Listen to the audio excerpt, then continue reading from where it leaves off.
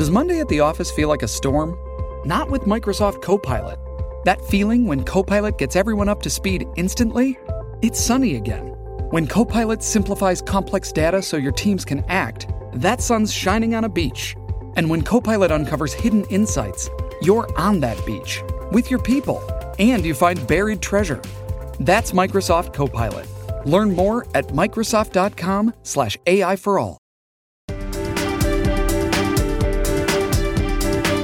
Welcome to Washington Today on C-SPAN Radio for Thursday, January 4th, 2024. The U.S. Attorney for the District of Columbia provides a detailed presentation of the unfolding of the January 6, 2021 attack on the U.S. Capitol ahead of the third anniversary, which is in just 2 days. Republican presidential candidate and former President Donald Trump appeals the Colorado Supreme Court's decision to keep him off the ballot for having violated the Constitution's ban for those who have engaged in insurrection. There have been similar lawsuits in other states. We'll hear from Michigan's Secretary of State and an attorney for Donald Trump. While immigration and border security negotiations continue between Senate Republicans and Democrats, Senator Ted Cruz, Republican of Texas, celebrates a new law that speeds up building and expanding bridges connecting the U.S. and Mexico. Vermont and Kentucky governors give State of the State addresses. Secretary of State Antony Blinken heading back to the Middle East as the war between Israel and Hamas shows no sign of slowing down. And the Pentagon press secretary is asked about a U.S. airstrike in Baghdad that killed a leader of a militia supported by Iran, an attack that the Iraqi government is vigorously protesting. Ahead of Saturday's third anniversary of the January 6, 2021 attack on the U.S. Capitol, during Congress's counting of electoral ballots in the 2020 presidential election, today, Matt Graves, U.S. Attorney for the District of Columbia, gave a presentation about that attack, what the pursuit of justice in those cases means to American democracy, and what happens next. It has been 3 years since a violent mob attacked our Capitol. Much work has been done to hold members of the mob responsible for the crimes they committed. The prosecutions have necessarily focused on the actions of the individuals charged, not the collective harm done by the thousands of people who were simultaneously committing crimes that day. It is critical, though, that we remember the collective harm that was done on January 6, 2021, and understand how it happened so that we can ensure it never happens again. Also, on the occasion of this anniversary, we request the public's continued assistance in identifying individuals who committed crimes on January 6, 2021, who have yet to be identified, particularly the roughly 80 still unidentified individuals who were believed to have committed acts of violence against law enforcement officers. In furtherance of bringing these people to justice, we will be highlighting some of the most serious assaults that have yet to be charged and providing photographs of the unidentified suspects that the FBI has prepared. Matthew Graves, U.S. Attorney for the District of Columbia. A Reuters article in early December has this paragraph: the Justice Department has charged more than 1,200 people with taking part in the riot, and more than 900 have either pleaded guilty or been convicted following a trial, including dozens who assaulted police officers. A little more from Matthew Graves' presentation. With nearly 900 people convicted to date of crimes committed on January 6, 2021, we are at a point in our prosecutions where thousands of photographs, videos, and communications have been accepted by courts. We want to share with you some of the evidence so you have an understanding of the crimes that occurred on January 6, 2021. Before getting into the specifics, though, when you have spent as much time as we have spent reviewing evidence, you are drawn to the big picture. What the events of January 6, 2021 reveal is that our democracy is fragile. The fact that we have existed with peaceful transitions of power for over 200 years is not a guarantee of our future. Nothing is assured. The individual rights we all hold so dear are only protected as long as our democracy continues to exist, and we remain a nation committed to upholding the rule of law and peaceful transitions of power after each free and fair election. We must remain vigilant in pursuing justice without fear or favor and holding those accountable who threaten our sacred institutions and refuse to adhere to the laws in this country. That is the why of these prosecutions. And it is why we continue to pursue this mission without fear or favor, and it is why we continue to seek the assistance of the American people. Matthew Graves, U.S. Attorney for the District of Columbia. He said the statute of limitations to charge people related to the January 6th attack is January 5th, 2026. You can find his full presentation, including the video that he showed related to that attack, some of the evidence that's been introduced in the cases, at our website at cspan.org. President Joe Biden's reelection campaign says that he has rescheduled his speech marking the third anniversary of the January 6th attack on the Capitol from this Saturday, the actual anniversary, January 6th, to tomorrow, Friday, January 5th, and that's because of an impending inclement weather situation in the Philadelphia area this weekend. The president plans to speak in Valley Forge, Pennsylvania, about, his campaign says, democracy and freedom. Former President Donald Trump on Wednesday asked the Supreme Court to overturn the Colorado Supreme Court's ruling disqualifying him from the state's 2024 Republican primary ballot under the Constitution's 14th Amendment, which prohibits anyone who swore an oath to support the Constitution from holding federal office if that person engaged in insurrection. Donald Trump's attorneys wrote in the petition, the Colorado Supreme Court has no authority to deny President Trump access to the ballot. By doing so, the court has usurped congressional authority and misinterpreted and misapplied the text of Section 3 of the 14th Amendment. And they write that if the Colorado ruling stands, it will mark the first time in the history of the United States that the judiciary has prevented voters from casting ballots for the leading major party presidential candidate. Many other states have acted on this issue. Maine's Secretary of State also ruling Donald Trump is ineligible. That's being appealed. And Michigan's Supreme Court kept Donald Trump on the ballot. Today, Michigan's Secretary of State, Jocelyn Benson, a Democrat, said the U.S. Supreme Court needs to step in and settle this. I think there's three things here. One is the substantive question. Second is the who. Who should be deciding this issue of sort of first impression, and at what point is it ripe? I think, in my view, the first issue is it's not as, in my view, it's there are a lot of factual and legal ambiguities that make this not directly analogous to someone who's clearly served 2 terms and wants to serve a third, or someone who all the facts affirm was not born in the United States.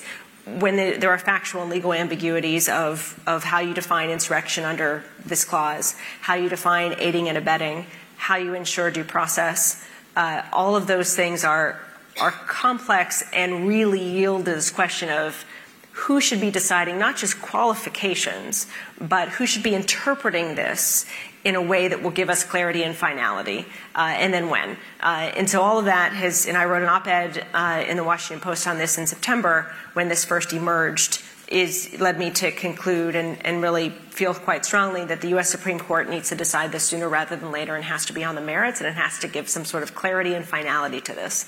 Otherwise, we are just going to devolve into a lot of, everyone has their own interpretations and opinions about this, and everyone feels theirs is clear and right. And my position is simply it's not as clear-cut as many people on both sides are making it out to be. And in that recognition, and in recognition of the fact that whatever we do in this matter of first impression creates a precedent for the future, we have to be very careful, transparent, and completely by the book in how this should play out. And if I were, in my view, that's what the U.S. Supreme Court is for. We can debate and discuss, the current makeup of the U.S. Supreme Court and all of that right now. Yes, that's a reality. But from a legal standpoint, from a legal precedent standpoint, in my view, when you have these questions of fact and law, it's the job of the courts to figure that out. It's not the job of one politician to make that call. And I've said that clearly. I've said that as a Secretary of State. The vast majority of my colleagues have agreed and moved in alignment. So we'll see how it plays out. And I'm hopeful and very hopeful and believe that the U.S. Supreme Court will provide some clarity sooner rather than later. I hope they don't kick it to Congress. I fear they might say this is a decision for Congress to make, which is like again, like substantively, like for me, like the worst possible thing to think of, because then it's going to just evolve into politics in terms of factual determination, legal determination. But I suspect that may be how it plays out, given past precedent and comments they've made in other cases on this sort of area. So we'll see, but it's not, but yeah, so I think, and we are on the path for getting, Donald Trump, I think, filed in the U.S. Supreme Court yesterday or this week. My state will be, I will be filing an amicus to the U.S. Supreme Court on Monday, asking for a substantive decision on the merits as soon as possible. And my hope is that whatever that decision is, provides some sort of finality so that we can move on with the administration of our elections. Michigan Secretary of State Jocelyn Benson, a Democrat, at the American Association of Law Schools annual meeting in Washington, D.C. today. Alina Habba, lawyer for Donald Trump, was interviewed on Fox News Wednesday night about the ballot disqualification cases involving the insurrection clause of the Constitution's 14th Amendment. She was asked to respond to a New York Times reporter who said that Donald Trump is worried about how the Supreme Court may rule. This is what Maggie Haberman had to say about the 3 justices that were appointed under President Trump and potential concerns about that. Watch this. He has also voiced some concern that a court that has, he appointed 3 of the justices to the Supreme Court and it gave the conservatives a supermajority. He is concerned that they are going to look as if they're trying not to rule in his favor and might rule against him. What do you say about that, Alina? Yeah, that's a concern that he's voiced to me. He's voiced to everybody publicly, not privately. And I can tell you that his concern is a valid one. Republicans are conservative. They get nervous. They, unfortunately, are sometimes shy away from being pro-Trump because they feel that even if the law's on our side, they may appear to be swayed much like the Democratic side would do, right? So they're trying so hard to look neutral that sometimes they make the wrong call. And I just encourage them to really look at the law and the Constitution. It's very clean cut, Martha. There's no politics that should be involved in this. It's just simply American.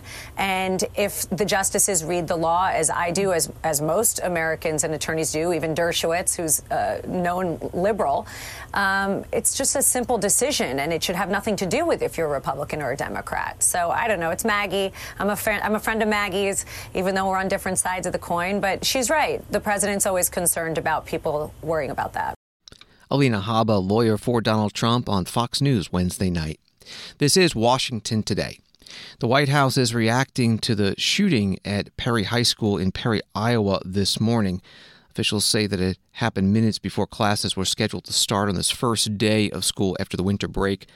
Fox 9 in Perry writes that a 17-year-old boy killed a 6th grader and wounded 5 others in a shooting at Perry High School in Perry, Iowa on the student's first day. When police responded to the school at 7:37 a.m., they found the shooter, 17-year-old Dylan Butler, a student with self-inflicted gunshot wounds as well as an improvised explosive device in the school. At the same time, authorities located 6 people who had been shot, including the 6th grade student who was killed. At the White House briefing, here is the press secretary, Karine Jean-Pierre.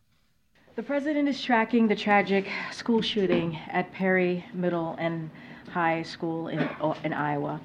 Our hearts break for the families of the victims in yet another act of senseless gun violence. We are grateful for the brave first responders who are on the scene, and unfortunately there is no longer an active threat to the school. I should say fortunate, not unfortunately.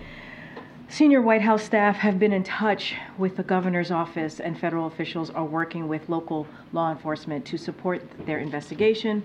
We will know more as they complete their work. It's only the 4th day in the new year, and we are already faced with yet another horrific school shooting. And the question that we ask is, when will enough be enough? The questions that families ask and the victims of families ask is, when will it be enough? When will enough be enough? Our students and teachers deserve to know that their schools are safe spaces and to focus on learning, not duck and cover drills. Karine Jean-Pierre, the White House press secretary, opening up today's briefing. She also talked about immigration and border security. Capitol Hill reporters say that the bipartisan Senate negotiations are still ongoing. Politico's Ursula Perano posting Wednesday night that Senators Murphy, Sinema, and Langford just wrapped up a 2+ hour meeting on border. Murphy not sounding optimistic that they'll have a deal by next week. I think it's not smart to put timelines on it, given the fact that we have not been able to get something to our colleagues by this point, a quote from Senator Murphy. Without a border security agreement, Senate Republicans say they will not support the president's request for aid to Israel, Ukraine, and Taiwan. And any Senate deal would still need to be approved by the House, controlled by Republicans, who said they want tougher measures like the bill that they passed last year. More from the White House Press Secretary, Karine Jean-Pierre. In an interview with CBS News, House Speaker Johnson said on his first day in office, President Biden came in and issued executive orders that began this chaos. Did any of the administration's policies contribute to the record number of border crossings? What I can say is this. On his first day in this administration, the president put forth a comprehensive immigration legislation to deal with a broken system. That's what the president did, to deal with a broken system. We were just a couple of weeks away of 3 years ago, that legislation that he put forward to Congress to actually deal with an issue, right? And so that's what I can say. The president understands that there's a problem at the border. He put forth on his first day something to deal with that problem. And what we continue to see from Speaker Johnson and Republicans, House Republicans, I know Jackie asked a question about something that I said yesterday in May, and I'll repeat it. I repeat what I said yesterday. In May, House Republicans decided to vote on a bill that would cut 2,000 Border Patrol agents at the border. That's what they did. That's what they did. And they continue to obstruct and get in the way of of the president wanting to move forward with a supplemental that includes border security. They're getting in the way of it. They are. While Senate Republicans and Democrats in a bipartisan way are trying to find a way, a bipartisan agreement to deal with border security, you have House Republicans who left. They left in the middle of December, and I think they come back next week. Maybe they'll get some work done. Instead, they're playing politics. So is that a no? Look, what I can say is what the president has done. I'm not going to speak to data. I have not seen any data that would show this, so certainly I can't speak to that. What I can say is the actions and what the president has done and how seriously he has taken this on his first day, understanding that this system has been broken for decades. This immigration system has been broken for decades. Under a Republican president, under a Democratic president, it has been broken. And as negotiations continue, are there any red lines for the White House when it comes to negotiating what Republicans are demanding when it comes to policy? Look, I'm going to stay consistent here. I'm not going to negotiate from here, from the podium. I'm going to let folks who are negotiating, the senators, both on the Democratic side and obviously on the Republican side, who are negotiating this. Obviously, we have been involved. They've been talking through the holidays. We really appreciate their efforts here. We think we're headed in the right direction, and so it is best from this podium to not get involved and not inject myself into the conversation, and so we're going to let them do their job. White House Press Secretary Karine Jean-Pierre taking reporters' questions in the White House briefing room. Story from Associated Press. The Justice Department on Wednesday sued Texas over a new law that would allow police to arrest migrants who enter the U.S. illegally, taking Republican Governor Greg Abbott to court again over his escalating response to border crossers arriving from Mexico. The lawsuit asked a federal court in Austin to declare the Texas law unconstitutional. It calls the measure a violation of the Supremacy Clause, which establishes that federal laws in most cases supersede state law. That reporting from AP. Texas Governor Greg Abbott was interviewed on Fox Business Channel. The DOJ is suing your state, over your new border security law, allowing police enforcement officers to arrest illegal migrants. Maybe judges could deport them. What's your response to the DOJ's suing you for taking action on the border? Well, it's outrageous, Stuart, because think about this simple fact. And that is, we are actually involved in 3 legal actions with the Biden administration right now, where the Biden administration is trying to stop Texas from denying illegal entry into the country. Here's the point.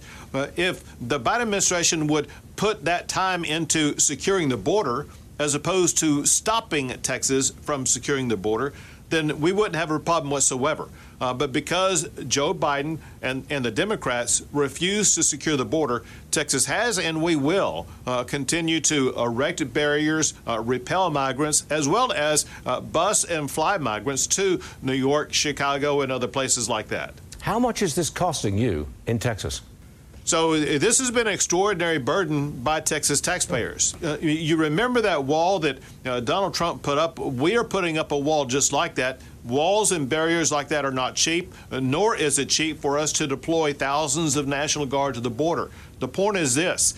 Since Joe Biden has taken office, Texas taxpayers have borne the brunt of about $10 billion in cost for Texas to do the federal government's job to try to secure the border. Texas Governor Greg Abbott on the Fox Business Channel today. Senator Ted Cruz, Republican from Texas, joined Congressman Henry Cuellar, Democrat from Texas, to applaud a new law making it easier to build new bridges and expand existing ones, connecting the U.S. and Mexico across the Rio Grande. They held a news conference at the World Trade Bridge in Laredo. Here is Senator Cruz. Under the terms of the legislation, on December 22nd, a shot clock starts. Starting on that day, the State Department has 60 days to submit its recommendation to the President of the United States. At the end of the 60 days, a second shot clock starts. And the President of the United States has 60 days to grant the permit. And if the President does not act, at the expiration of those 60 days, the permit is deemed granted automatically by operation of law. That means with the clock starting on December 22nd, on April 20th, the two shot clocks expire. And on April 20th, we will have a decision. We will have the presidential permit to go forward, which means this bridge, and not just this bridge, but bridges in Webb County here, in Cameron County, and Maverick County, bridges all along the Rio Grande River, 4 different bridge projects that now will have the green light to go forward. This is a win for Texas farmers and ranchers. This is a win for Texas small businesses and manufacturers. This is a win for jobs. This is thousands of jobs here in South Texas and all across Texas. This is also a win for national security. One of the things we're seeing is we're seeing more and more onshoring and nearshoring of manufacturing coming from China, some of it coming back to the United States, some of it coming to Mexico. Our close friend and ally, and bringing that manufacturing back to North America is unequivocally good for U.S. national security, making us less dependent on China. And this is a win for the environment. Right now, on any given day, you can go south of the border, and you could see a line of 18-wheelers sometimes extending 4, 5, 6 miles. Sitting there for hours on end, spewing pollution into the air. That's not good for the environment. It's much better for the environment to have enough lanes open, enough bridges open, that the trade and commerce can move quickly and expeditiously. Senator Ted Cruz at a news conference in Laredo, Texas. The Federal Reserve Bank of Dallas says that Mexico became the top U.S. trading partner at the beginning of 2023, with total bilateral trade between the two countries totaling $263 billion during the first 4 months of the year, representing 15.4% of all goods exported and imported to and from the U.S. Canada is close behind. China is number 3. Today, the United Nations published its World Economic Situation and Prospects report. Shantanu Mukherjee, director of the Economic Analysis and Policy Division at the UN Department of Economic and Social Affairs, joined a news conference at the UN in New York City with the details. Our report finds that global growth for 2023 will turn out to be at around 2.7%, which is up from 2.3% that we were expecting in May 2023. But our forecast for 2024 is lower, down to 2.4%. In a nutshell, the world is struggling to get back to the 3.0% annual average from 2000 to 2019, representing years of subpar growth. Also, the better-than-expected performance for 2023 is chiefly driven by several large economies, notably the United States, but also Brazil, India, and Mexico. Overall, developing economies' growth remains pretty static at about 4% over 2022 to 25, a little higher for LDCs, but still well below the SDG target of at least 7%. Now, across the world, inflation is expected to be at an average of 3.9% in 2024, a decline of about a third from last year. And that's a rapid change. Back in 2022, we were seeing 8.1%. But, and there's a caveat, in about a quarter of all developing countries, the annual inflation forecast for 2024 is over 10%. That'll be eroding away what people's earnings can buy and inflicting further pain, especially on the middle class and people in poverty. And hunger will continue to be a special concern because local food price inflation remains high in many developing countries. And this is a situation which could easily be aggravated by shocks to domestic food production or even to the global food supply. Next, on to the headwinds. Now, while recent global trends in growth and inflation appear to be positive, there are significant differences across countries and considerable downside risks. These together are weighing down on expectations for this year, as well as on the prospects for achieving the SDGs by 2030. The report identifies these challenges as arising from monetary tightening, weak global trade and investment, and rising debt vulnerabilities, compounded by heightened geopolitical risks and the rapidly worsening impacts of climate change. Shantanu Mukherjee is with the United Nations Department of Economic and Social Affairs at a news conference today at the UN in New York City on the launch of the annual World Economic Situation Prospects Report. On Wall Street today, the Dow down 10, NASDAQ down 81, S&P down 16. The Biden administration announced $162 million in federal money for the company Microchip Technology to expand production of computer chips at factories in Colorado Springs, Colorado, and Gresham, Oregon. Commerce Department says over 700 direct construction and manufacturing jobs will be created. This is the second pot of money from the 2022 CHIPS and Science Act. The start of the new year means that state legislatures are convening around the country and governors are starting to give their annual State of the State addresses. In Vermont, Governor Phil Scott today, the only current Republican elected statewide in Vermont, spoke to the legislature in Montpelier, and one issue he covered was the budget. We must also acknowledge our crisis of affordability is making it difficult to address public safety, as well as other areas like education and health care. And the high cost of everyday life in Vermont is dulling the tools we put in place to keep and attract working families. In 3 weeks, I'll present my budget for fiscal year 2025, and it will be a much different picture than previous years. Sobering comes to mind.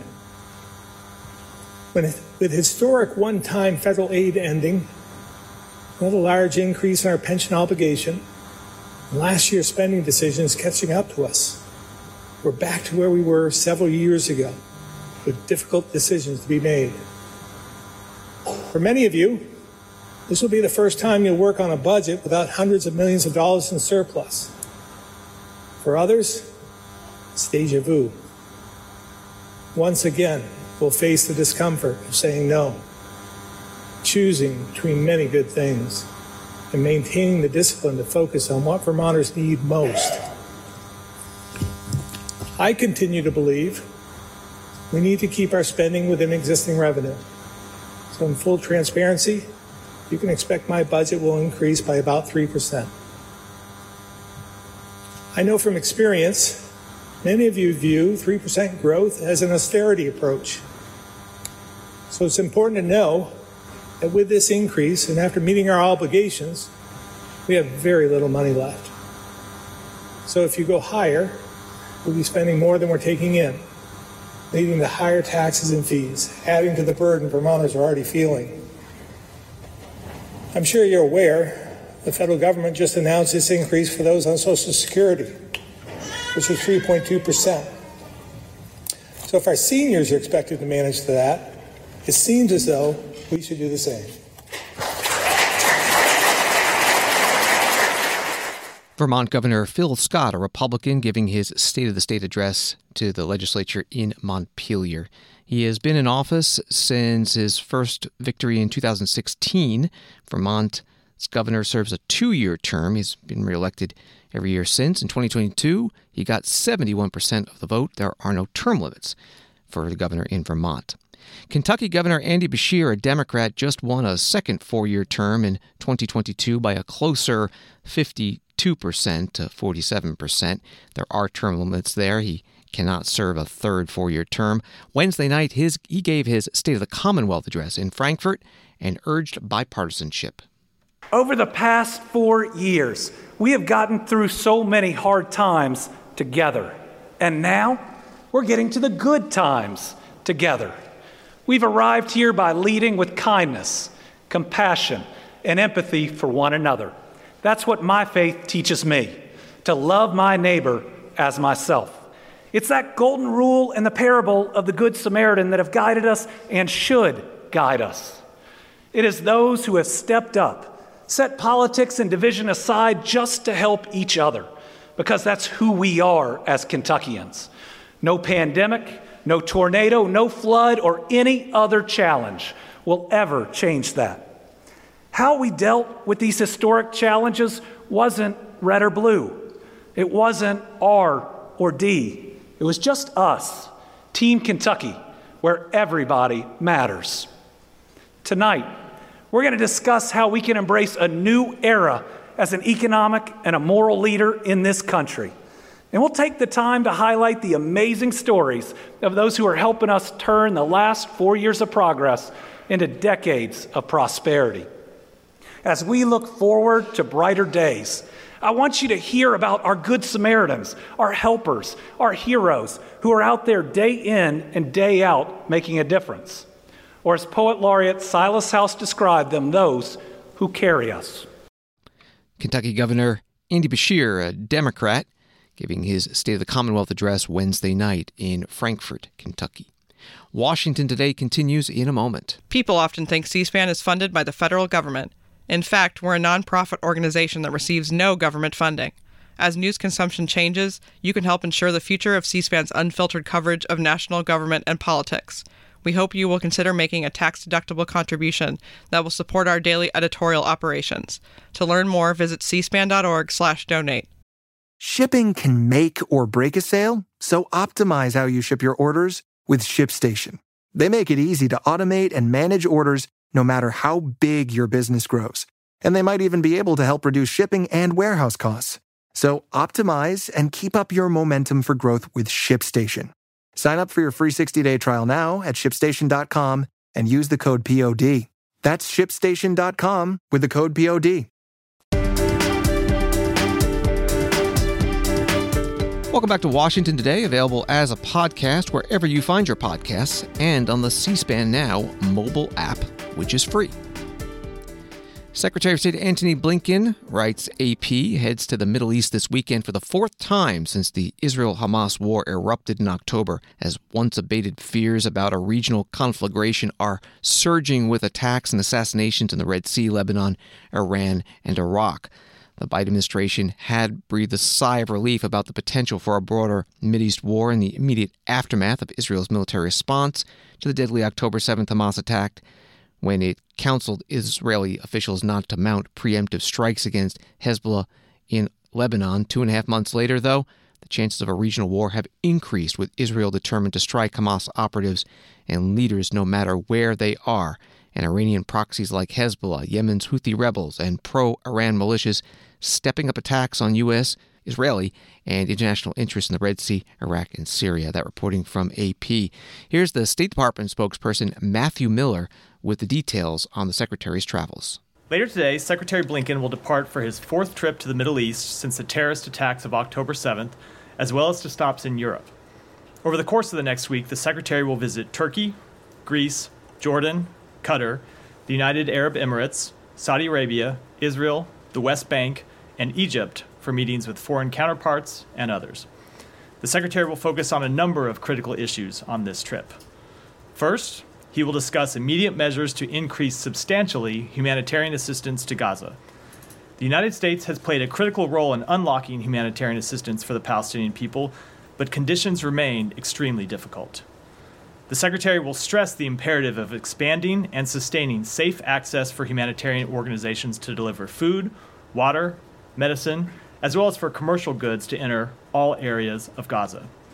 Second, he will discuss with the government of Israel its ongoing military campaign against Hamas to ensure October 7th cannot be repeated, including plans to transition to the next phase of operations and how to, the steps Israel can take to better protect civilians, and how to enable Palestinians to return to their homes and neighborhoods as fighting curtails. He will also stress to the government of Israel the need to do more to lower tensions in the West Bank. Third, he will discuss ongoing efforts to bring home the remaining hostages, including the American citizens who are still unaccounted for. The Secretary has no higher priority than the safety and security of American citizens, and he will not rest as long as Americans, along with Israelis and citizens of many other countries, continue to be held captive. Fourth, he will focus on, as he has consistently since October 7th, preventing the conflict from expanding. He will discuss specific steps parties can take, including how they can use their influence with others in the region to avoid escalation. It is in no one's interest, not Israel's, not the region's, not the world's, for this conflict to spread beyond Gaza. As part of those discussions, he will raise the need to take steps to deter the Houthis' attacks on commercial shipping in the Red Sea. Finally, he will emphasize the responsibility of all parties to help chart a path forward for Gaza that achieves lasting security for both Israelis and Palestinians, as well as a more peaceful, integrated region, building on the principles he laid out in Tokyo on November 8th, and including a sustained mechanism for reconstruction and Palestinian-led governance of a unified West Bank and Gaza. Matthew Miller is the spokesperson at the State Department, starting off his briefing today in Washington. This story from Reuters: a senior official in the U.S. Education Department stepped down on Wednesday, citing President Joe Biden's handling of the conflict in Gaza, the latest sign of dissent in the administration as deaths continue to grow in the war. Also on Wednesday, 17 Biden re-election campaign staffers issued a warning in an anonymous letter that Biden could lose voters over the issue. That was the article from Reuters. The senior official at the Education Department, Tariq Habash, special assistant in the Office of Planning, Evaluation, and Policy Development, was interviewed on CNN Wednesday night about his decision.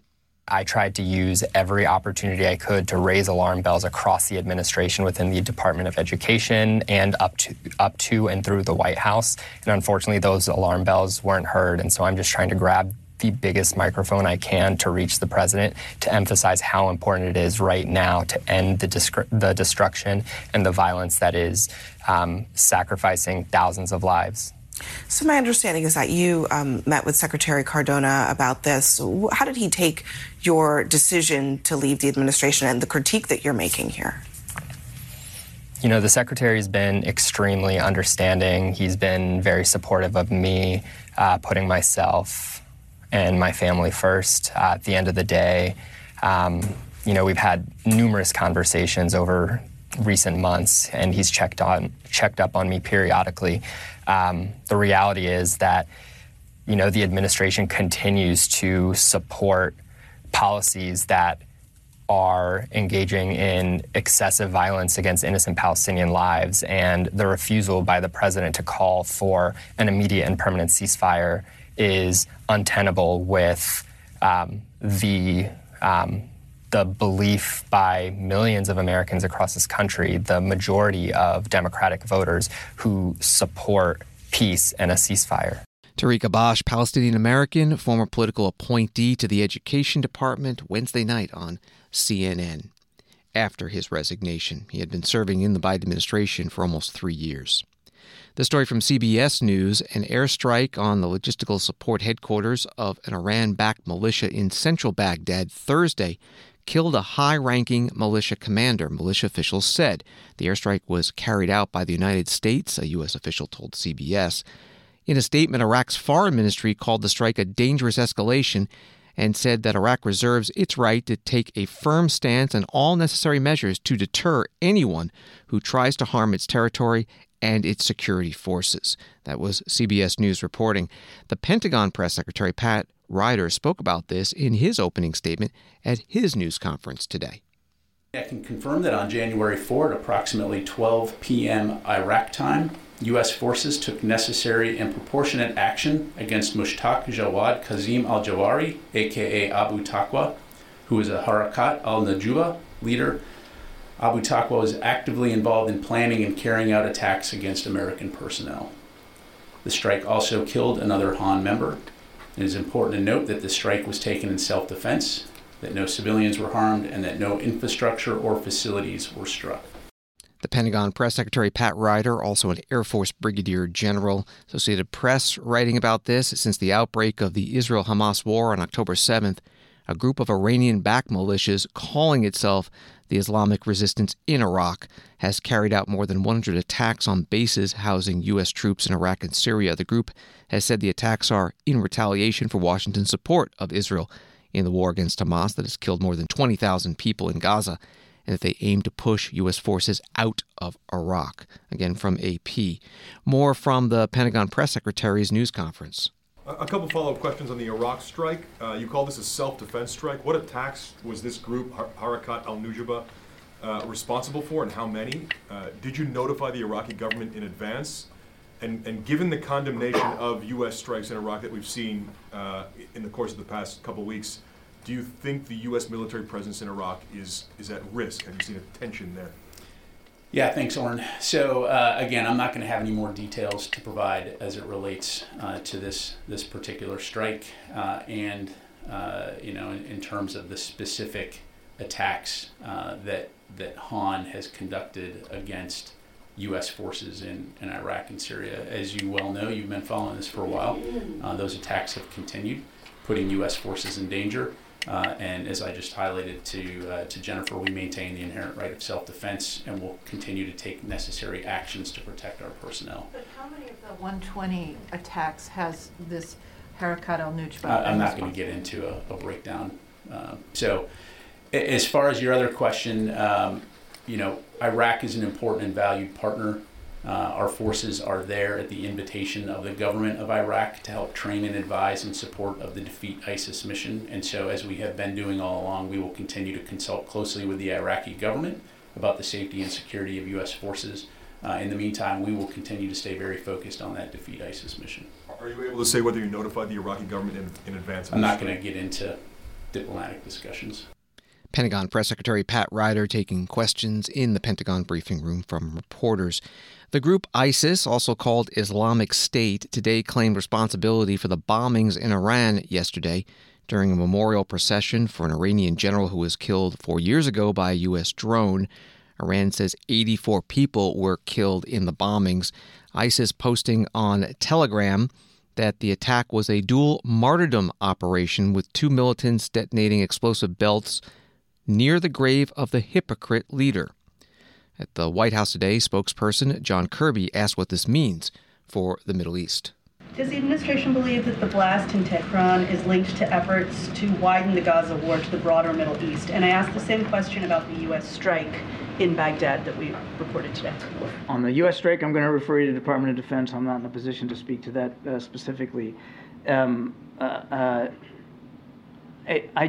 haven't seen anything that indicates there's a direct link to what's going on in Gaza and with the attack in Iran on the anniversary of Soleimani's death. I haven't seen anything tangible that would tell me that there's a link there.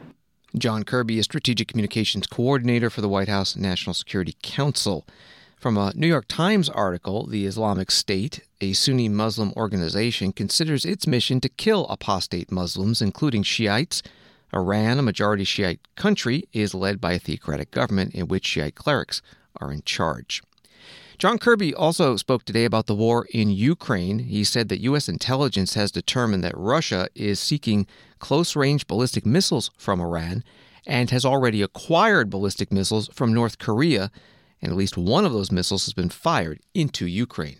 Our information indicates that the Democratic People's Republic of Korea recently provided Russia with ballistic missile launchers and several ballistic missiles. On the 30th of December, 2023, Russian forces launched at least one of these North Korean ballistic missiles into Ukraine. This missile appears to have landed in an open field in the Zaporizhia region. And on January 2nd, Russia launched multiple North Korean ballistic missiles into Ukraine, including as part of its overnight aerial attack. We're still assessing the impacts of these additional missiles. We're releasing a graphic here, which you can see behind me, that documents the launch of these missiles from Russia into Ukraine. And as you can see, the graphic shows the area from which Russia launched the North Korean supplied ballistic missiles on those 2 dates, as well as the impact location inside Ukraine of the missile that was launched on the 30th of December. And as I said, we're still assessing the impacts of the other additional missiles that were launched on the 2nd. We expect Russia and North Korea to learn from these launches, and we anticipate that Russia will use additional North Korean missiles to target Ukraine's civilian infrastructure and to kill innocent Ukrainian civilians. These North Korean ballistic missiles are capable of ranges of approximately 900 kilometers. That's about 550 miles. This is a significant and concerning escalation in the DPRK's support for Russia. Now, in return for its support, we assess that Pyongyang is seeking military assistance from Russia, including fighter aircraft, surface-to-air missiles, armored vehicles, ballistic missile production equipment or materials, and other advanced technologies. This would have concerning security implications for the Korean Peninsula and the Indo-Pacific region. We've also said publicly that Russia is seeking to acquire close-range ballistic missiles from Iran. At this time, we do not believe that Iran has delivered close-range ballistic missiles to Russia. However, the United States is concerned that Russian negotiations to acquire close-range ballistic missiles from Iran are actively advancing. John Kirby is Strategic Communications Coordinator for the White House National Security Council. He said that Russia's procurement of ballistic missiles from North Korea directly violates multiple United Nations Security Council resolutions, and the U.S. will raise that issue at the Council. And he says the U.S. will impose additional sanctions against those working to facilitate arms transfers between Russia and North Korea and between Russia and Iran. Today, Russian President Vladimir Putin made it easier to gain Russian citizenship for foreigners who join his country's military. He signed a decree allowing the path to Russian citizenship as the war in Ukraine nears a 2-year mark. Thanks for listening to Washington Today. Sign up for C-SPAN's evening newsletter word for word and get the stories making headlines in Washington emailed to you every day. You can subscribe at cspan.org/connect. It is free. Have a good night.